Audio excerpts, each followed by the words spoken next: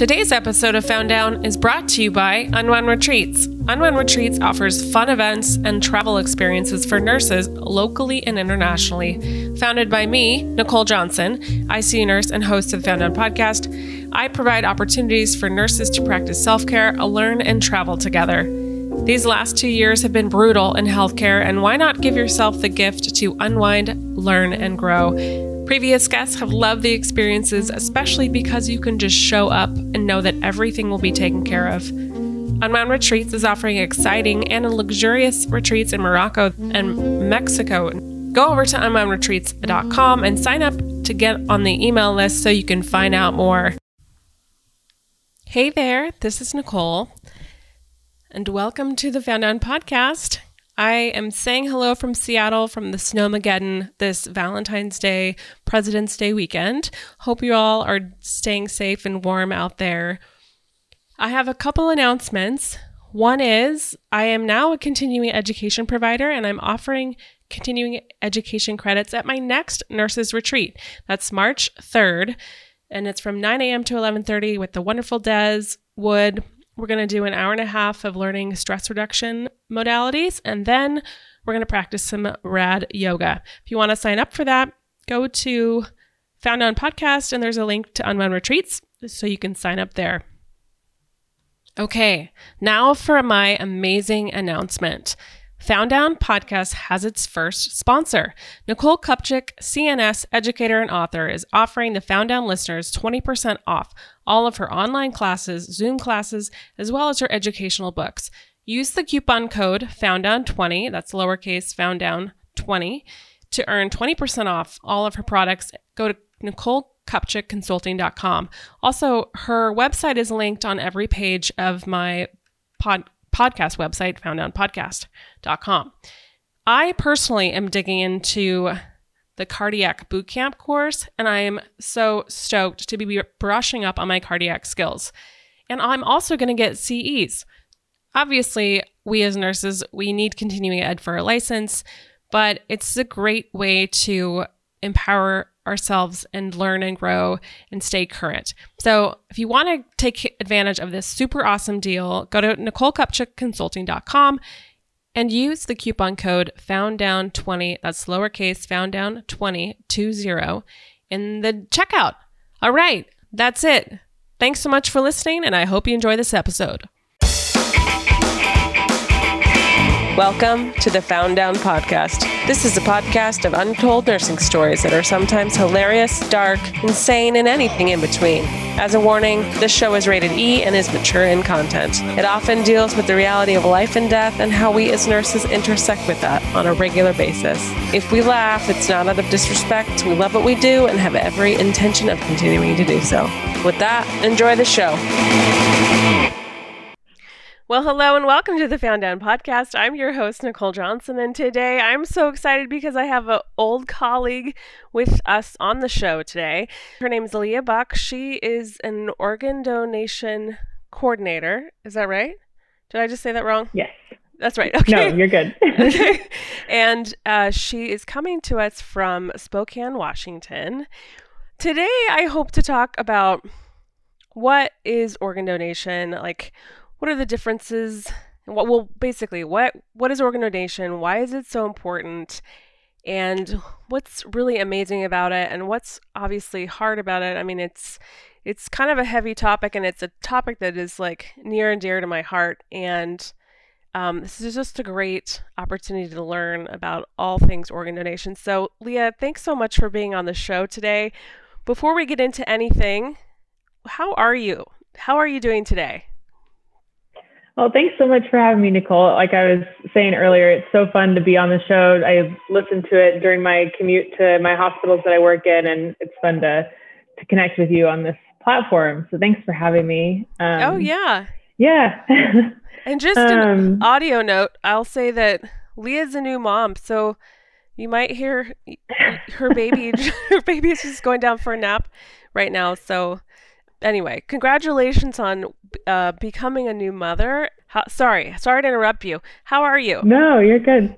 How is life? I'm good. I mean, that plays into it perfectly because, I think I'm really good. My family's healthy. Everyone's good, but it definitely has been a challenging year plus now, navigating being pregnant through a pandemic and then also bringing a little one into the pandemic has been challenging. I guess the perks have been that there's no like obligation to take your baby to all these places or to see all these people. But it's definitely scary. And fortunately, my midwives had the foresight to restrict my travel while I was pregnant, especially as we learn more about how COVID affects women who are pregnant, and then navigating whether or not to get vaccinated while breastfeeding and all that sort of thing. So it's been a challenge, but I'm grateful for everyone's health, and I'm hoping that we'll be able to take little Miss Ellie to see friends and family in 2021, hopefully. So now, but yes. Have you gotten vaccinated yet? I mean, obviously it's a personal choice, right? If you're going to breastfeed and get vaccinated, but I was just wondering about your family. Have you guys gotten vaccinated? And I forget if Nate's in healthcare or not. Yeah, so I just got my second dose of the Moderna vaccine a couple days ago. Yeah. So super grateful for that. And it definitely was, a more complicated decision to decide to get the vaccine while breastfeeding. There's just no real data out there, or there wasn't initially when I first was making plans to get it. But ultimately, I got it with the hopes that antibodies can be passed to her and would help keep her safe before she can get the vaccine. So, and the research that I did read and the studies that I did read, I felt really comfortable following that guidance. And I spoke to her pediatrician and all those things. So I didn't just decide to get it without backing it with the science. So I felt really good about it. But yeah, Nate, my husband works from home, solely from home, even before the pandemic started. So he's in his mid-30s, so he's on the very bottom of any kind of vaccine list, unfortunately. But well, at least you're giving he'll get it eventually. Yes, yeah. Same with my husband. He's no spring chicken, but he's not on any list, so he'll be at the bottom. Right. Well, that's cool. Right. You're passing your antibodies. Go antibodies. That's so Yay, cool. go antibodies. So let's get into organ donation. First of all, what is organ donation? I know there are some lay people that listen out there, but what is it, and why is it so important? Yeah, so I pulled up a couple numbers, I guess, to kind of help illustrate how important it is. So current up-to-date stats so that there's over 100,000 adults and children on the United States waiting list. And that's, a pretty significant number. And while we see, trending stories on social media about these incredible people who've donated their organs and then loved ones can listen to their heart or listen to them breathe or whatever, it really is very rare for organ donation to actually occur because it has to be under such perfect circumstances, for lack of a better description. But essentially, someone has to die in a hospital to be an organ donor. And you have to be under really controlled circumstances. And the most important thing especially for nurses to realize and physicians is that organ donation can only occur if you as a bedside nurse or as a physician have done absolutely everything you can to save someone. So we come in when families have decided to withdraw life support, or there's just no chance of a meaningful neurological recovery. And so it really is we're so dependent on our hospital partners, but really we're coming in when there is no chance for any other outcome. The patients are going to die regardless. Mm-hmm. So I think that's really important to remember. And yeah, that it is so rare and so many people out there need a life-saving organ and there's not enough organs to go around. So it really is such a rare opportunity, and being able to facilitate that is incredibly meaningful. Yeah, it's like there's so much to talk about, but it's like when there is no hope for those families of those loved ones, of those patients, organ donation can offer this ray of hope and this silver lining that maybe their loved one didn't have to die in vain, right? I think that is something that is one of the most beautiful things about the work that, you do, and that, anytime that I've been a part of organ donation stories, or, in the hospital, I think that's just something that is super meaningful. Yeah, absolutely. It's a legacy that their loved ones can carry on, and like years later, there's the opportunity sometimes for families to connect and share stories about, the person who passed away and then the lives that they've impacted. And yeah, it's just incredibly meaningful. So, for example, let's just, talk for a second. So, one patient potentially, when there is no other option of like only, if they're going to die because they've had brain death, or they're going to die because they've had multi-organ failure, or whatever it is that they cannot recover from, that person, how many lives can they actually save potentially? Yeah, that's a great question. So under absolute perfect circumstances, one donor can save up to 8 lives. And that's organ transplant. And then as a tissue donor, someone can save up to, or not save, but improve the lives of over 125 people. That's just one person. So that's a lot of impact. I think for folks out there, it's probably pretty clear what, organs, you've got your heart, lung,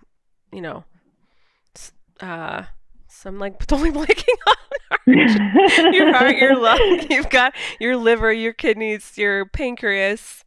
But like for tissue donation, what does that look like? I think a lot of times people don't think about what that looks like, and how that can impact patients' lives.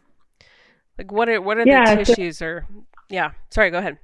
Yeah, no, you're good. So from an organ donation standpoint, we think of tissue as life enhancing. So that could be anywhere like from skin grafts to bone grafts to corneas. They also can recover nerves to help folks regain function.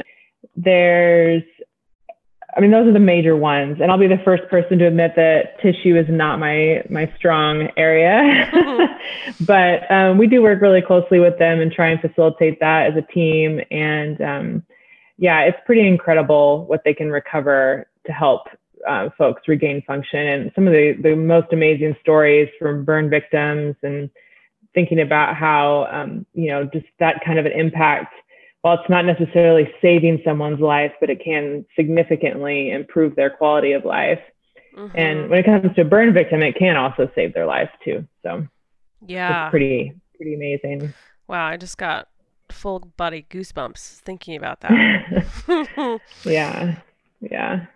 So can I ask you about your role and like what you do? What is like your normal sort of role? Yeah, so my background is critical care, and that's where I was first exposed to the organ donation process, because I would say most organ donors are ICU patients. And my role is to evaluate for potential. So we get a referral in from the hospital. So say you're taking care of a patient, and their family or the healthcare team is discussing withdrawal of life support, or they've had a severe neurological injury that's resulting in either declaration of brain death or just no meaningful neurological recovery. So you would call in this referral, and then we do a health history review pretty extensively, looking through their EMR, et cetera. And we determine whether or not the patient would be suitable. And little tidbit, I guess, is just when you are thinking of a patient and referring them, it's important not to make the decision to rule out a patient before you call us. meaning that we're looking in so in depth into each patient that what may look as a rule out for you as the bedside nurse can actually still have some potential for organ donation. Yeah, so absolutely. It starts with... Oh, I was going to say, you have like that... No, you're fine. 60... I don't know, someone might be like, oh yeah, I got the 65-year-old or 70-year-old, you know, that like has whatever going on, and there's no way that they're going to be an organ donor, or they're whatever it is. Like, it's not for us to decide. You guys are the experts. Right. Exactly. And so it is surprising sometimes, because I'll have conversations with people and they're like, you would want organs from this person? It's like, well, someone might. I mean, if they're attached to dialysis 4 days a week, you know, or if they just have such a crappy quality of life, yeah, they would take maybe some marginal organs to at least maybe bridge that, or, you know, just improve their quality of life for a little bit of time, you know. So there's always that potential. So yeah, we dive in with a good review of the patient, and then we will come on site and meet with you and the providers and kind of make a plan for speaking to the family about whether or not they would want their loved one to be an organ donor or not. And then, I mean, I'm kind of, you know, this is very much a lengthy process and doesn't happen quite like this. Right. But let's say a family, you know, is supportive of organ donation and we move forward. My role then shifts to more of a clinical aspect, where I'm making clinical decisions to improve the quality of the organs that we're evaluating for transplant. And so we start, you know, we order medications, we order tests like CTs or echoes or things like that to evaluate the organs. And then once we've gotten all that data available, fine-tuned, I guess, as best as possible, then I start communicating with transplant centers to help find matches for those organs. And then once we've found recipients and we can all agree on a time, which that's a whole nother layer, if you can imagine, getting surgeons to agree on one time, you know, that's fun. And get everyone on the same page, then we schedule time for a surgery, and it's one surgery, and we work with families to pick a time that can also work with them.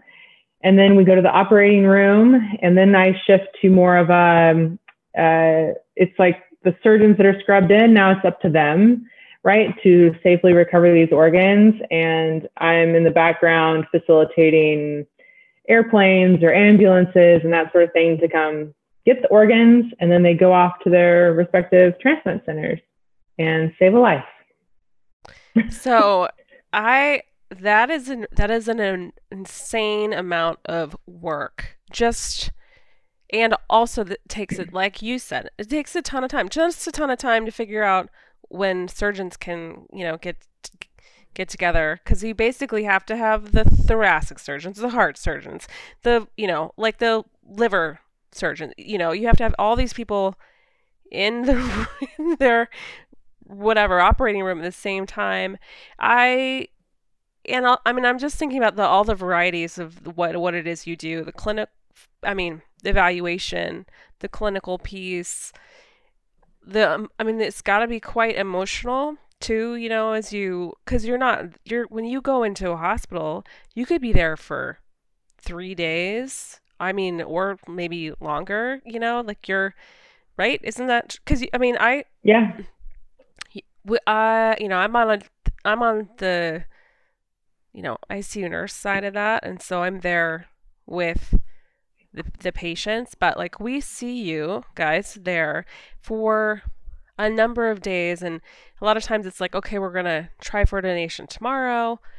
Nope, it's like the next day, it's, you know, or the next day, and so there's just so much to balance and juggle. And I would say, what is the part you like the most out of all of that? I mean, it sounds like a very satisfying role that you have, but what do you like the most, you think? Yeah, I think there's two parts that I really like. The first part is meeting with families. And while that is incredibly challenging and often very like heartbreaking, um, you know, when you bring up the idea of someone's loved one being able to save the lives of other people, oftentimes that brings, like you mentioned, this level of hope to this devastating and tragic story. That's often the case for us. And being able to offer them something really meaningful out of the loss of their loved one is pretty powerful. And I mean, I can think of, so many instances, but I would say the most powerful would be when we speak to parents of little ones. Because if you think about children who are on transplant lists, they can only be saved by other children. And while that is incredibly heartbreaking, I just, now that, especially being a parent myself now, thinking about what it would take parent to say yes to organ donation to help save the life of another one, the courage and I don't even know if I can really put it into words. It's just incredibly powerful to see these parents decide that that's what they want for their little one, is to save the life of another person's child. And they often say in that conversation how they don't want another family to have to go through what they're going through. In that instance of saying, it's heavy. It is of heavy. Saying goodbye to their child, but then knowing that they can, save the life of someone else. So. It's so incredibly brave. It feels so brave for those families. And I mean, obviously crazy things happen. Accidents happen, random, weird, just bad luck, with your own pathophysiology or whatever, just random awfulness happens. Oh my God, that is so heavy. What? Oh, so there's that. Oh yeah, there's that part of it.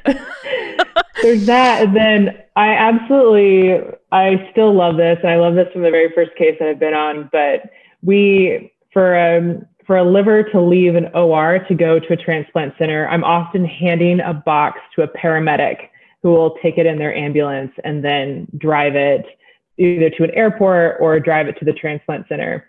And I love the look on these paramedics' faces when you hand them a box that says liver for transplant. And they're so stoked to be helping us do this. And, of course we ask them please go lights and sirens up the highway. And it's they're just driving this box, but they're literally driving this life up to a transplant center. And it is just so fun to ask them to do this and see them taking off with this liver. It's still so fun to me. Here you go. Oh, it's so go great. Save a life. They're yes, I want to be a part of this mission because yes. I mean, there are oftentimes, again, a lot of us, we're dealing with such tragic shit, right? So it's such, I feel like everybody involved feels so good when they're working on these organ donation cases. I mean, obviously it can be really sad and tragic, but that is so cool. That is so cool. I'm never going to think about ambulances going lights and sirens. Yeah, you never know. Yeah, you never know.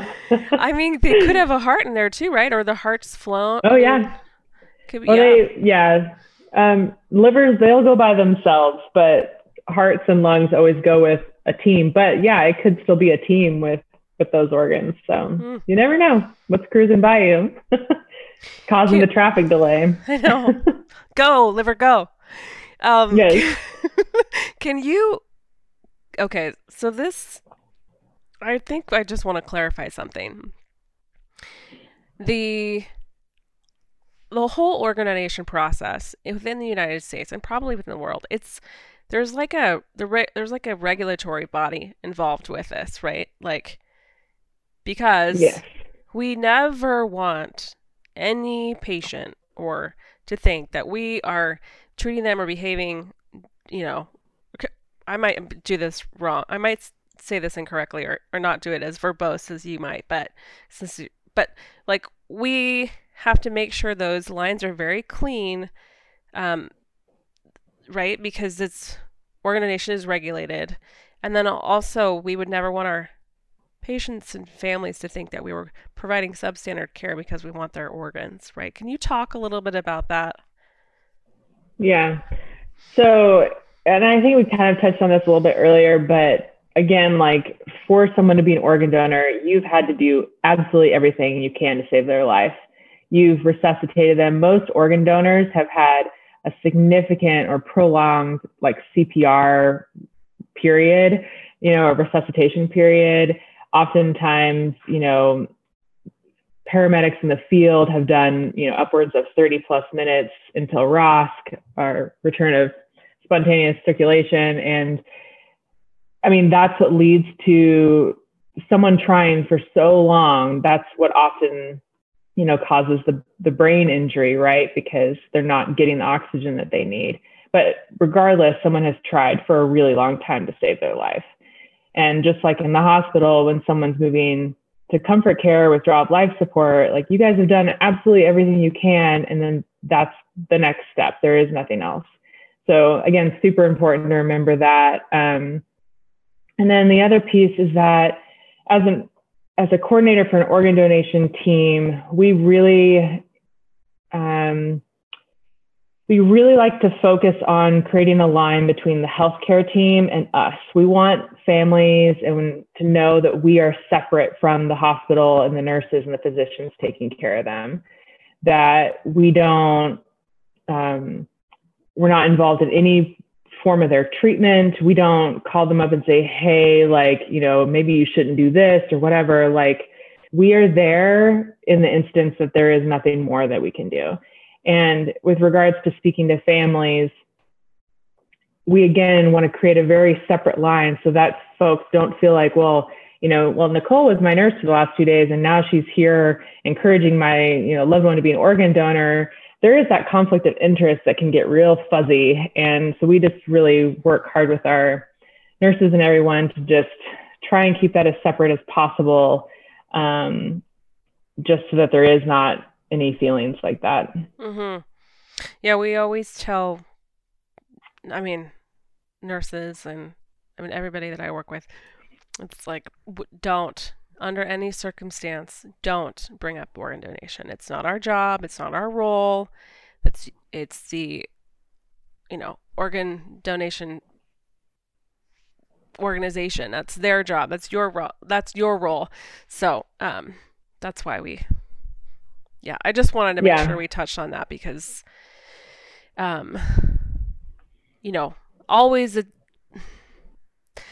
story never starts without the patient, right? And so we always have to, respect and honor those patients and do as providers do the best, and nurses, I'm saying nurse, including us and the providers, but do whatever it is we can, right, to make sure that they have the best chance of survival. And if we don't, it's not our job to bring up organ donation. But it's our job to refer. So yes, yes, it is our job to refer. And actually, that's something that is also, isn't there? Yeah, that's regulated by CMS. Yeah, right. The Center for Medicaid, right? Yep. Yeah. So I get it's an expectation. There's certain criteria as nurses and providers to, if you have someone on a ventilator who has loss of 3 or more brainstem reflexes, and what's the other one? Not, and possibly bringing up comfort care. Like, yeah. Did I say those? Those are the big ones. Yeah. No, that's perfect. Yeah. You want to think about referring, or if you're, you've had someone in the ICU for a while and like all of a sudden they're like, yeah, we're going to switch them to comfort care or end of life conversations. Those goals of care conversations should trigger us Yes. as providers to give the organizations a call and do what's called a referral. And that's when you guys get looped in. And Um, that's one of my, it's just going to sound really shitty, but it's one of my favorite things to do. Because shitty. I mean, it's great, but it's one of my favorite things to do because sometimes, we get patients who are crashing and burning and blah, blah, blah, and everyone's in this swirl of like trying to save their life. But a lot of times those patients are so sick, like they could, the window can be really narrow. And so we always try to, make those referrals so that, an opportunity isn't missed. So a potential life could be saved. Yeah.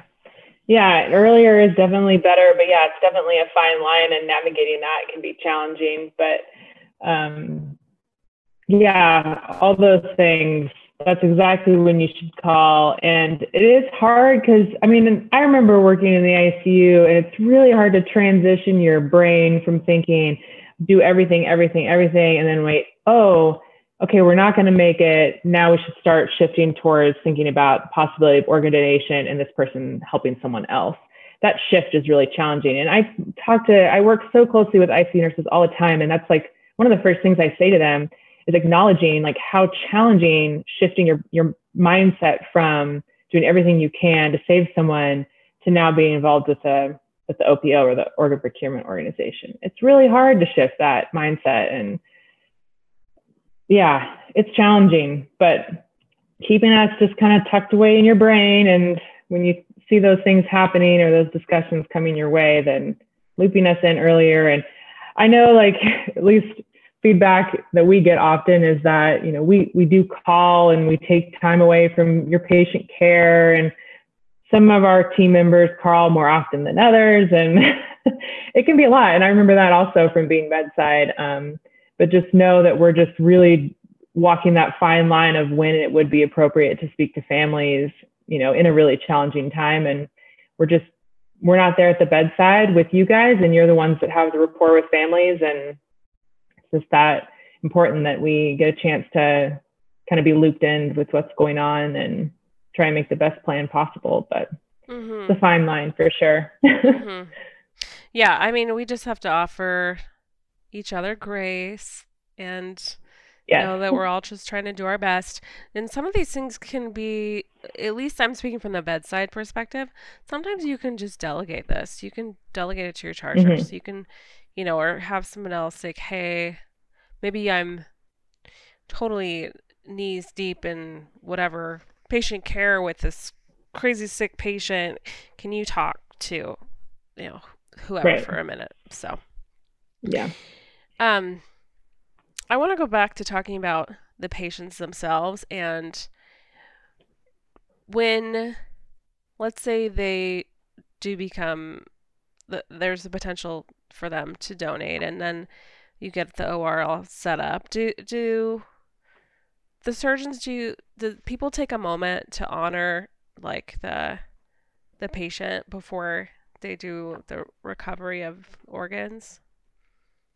Yeah, and I believe that this is a nationwide practice, but I can speak to my organization in particular that we do take, we call it a moment of honor, it's also like a moment of silence in some cases, but we oftentimes speak to families about this beforehand and ask them if they want to share with us, anything that they would want the transplant surgeons to know about them on a personal level, what their interests were, what their hobbies were, any love notes from their families.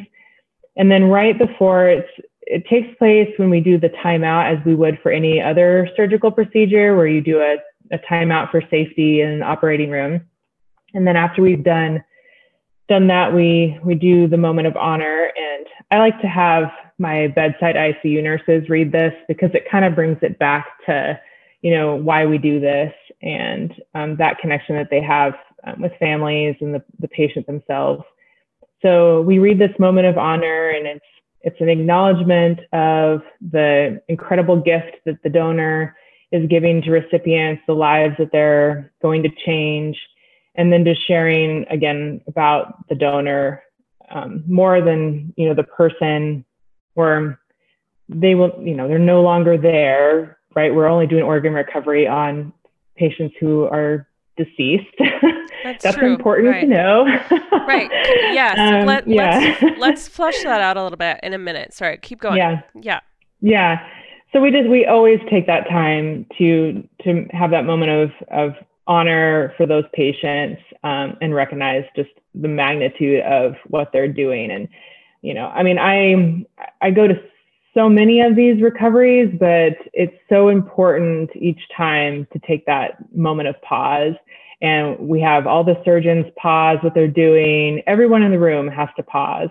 And it's an incredibly meaningful moment. And it means a lot to families to know that we're sharing these things. And I've had families who they create playlists that they want us to play. And sometimes I can think of several donors that we've listened to some pretty explicit rap in the OR.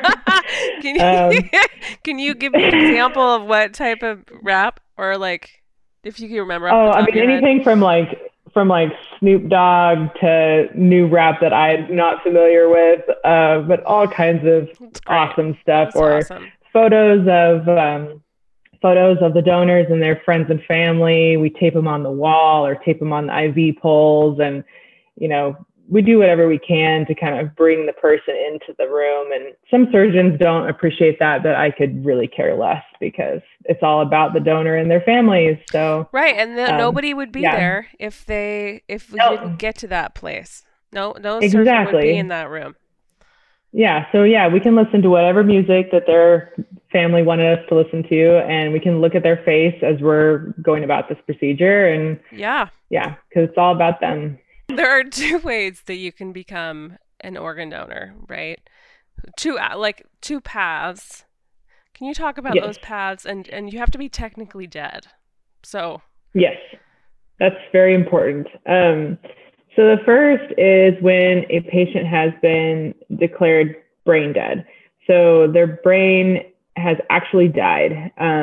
There's no gray area with that whatsoever. There's a clinical exam that physicians can do, and that determines whether or not there's any neurological function.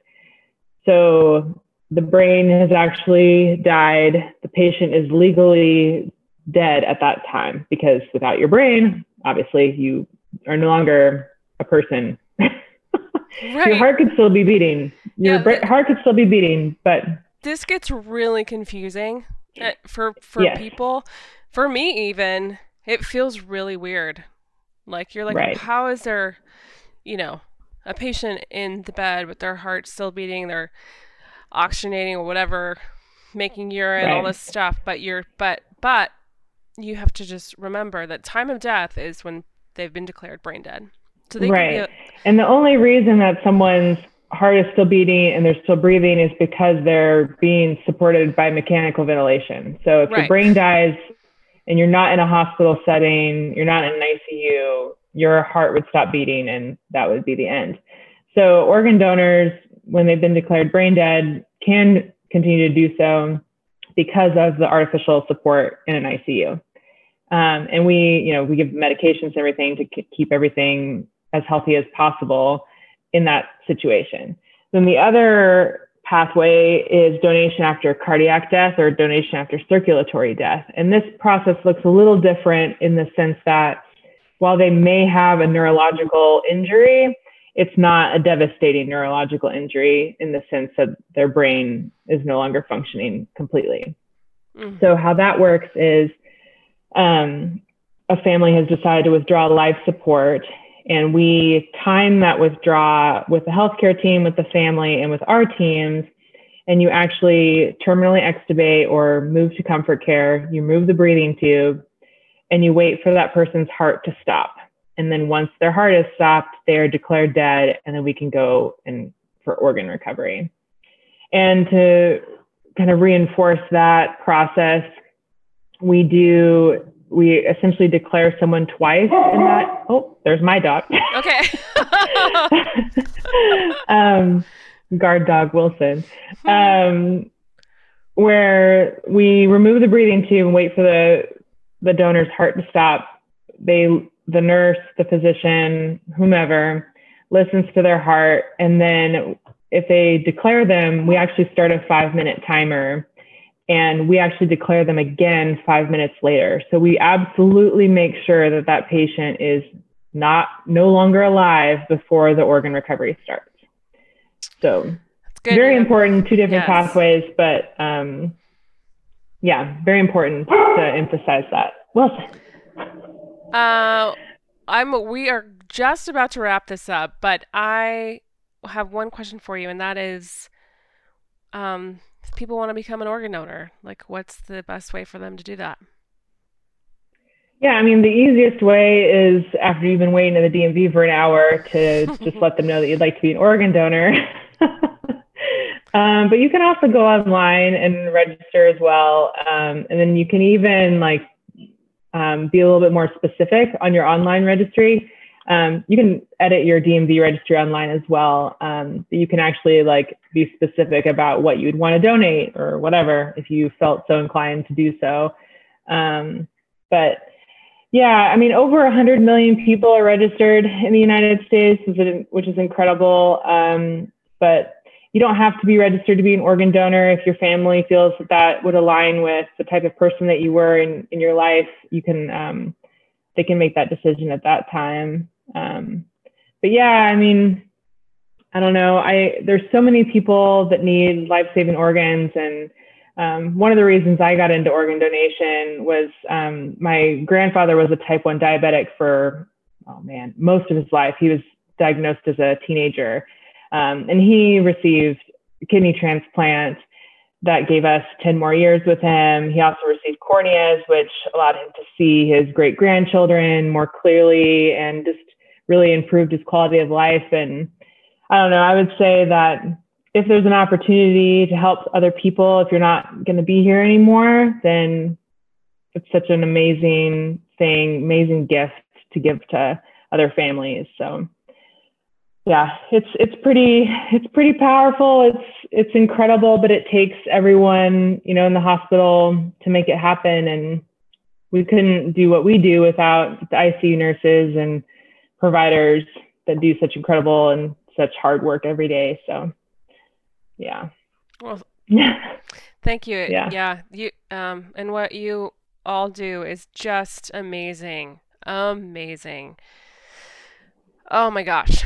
Well, any last closing thoughts for the show? I'd just like to give a shout out to all my nurses that I've worked with over the years that have gotten me to this point. I mean, I loved working with you, and that was by far I know I listened to Mandy's episode not that long ago, and she mentioned how much she loved working on 6SA, and that was by far, even I love where I work now, but I'm not afraid to say that I loved working there more than I've loved working anywhere else. So you guys are an incredible group of people, and been definitely thinking about you all during this time and just how amazing you all are. And yeah, I miss you guys. Yeah, well, we miss you too. Hopefully our paths will cross again soon. Yeah. Thank you so much for spending some time with me today. And as always, stay safe and stay sane, and we'll see you on the next one. Thanks so much for tuning in today. If you enjoyed the show, please subscribe and leave an honest review on whatever platform you're listening. Also, feel free to share this with your nursing colleagues. If you'd like to email me, you can do so at founddownpodcast@gmail.com. Feel free to send in any stories. Just make sure they're HIPAA compliant. Also, you can follow the podcast on Instagram at founddownpodcast. We'll see you on the next one.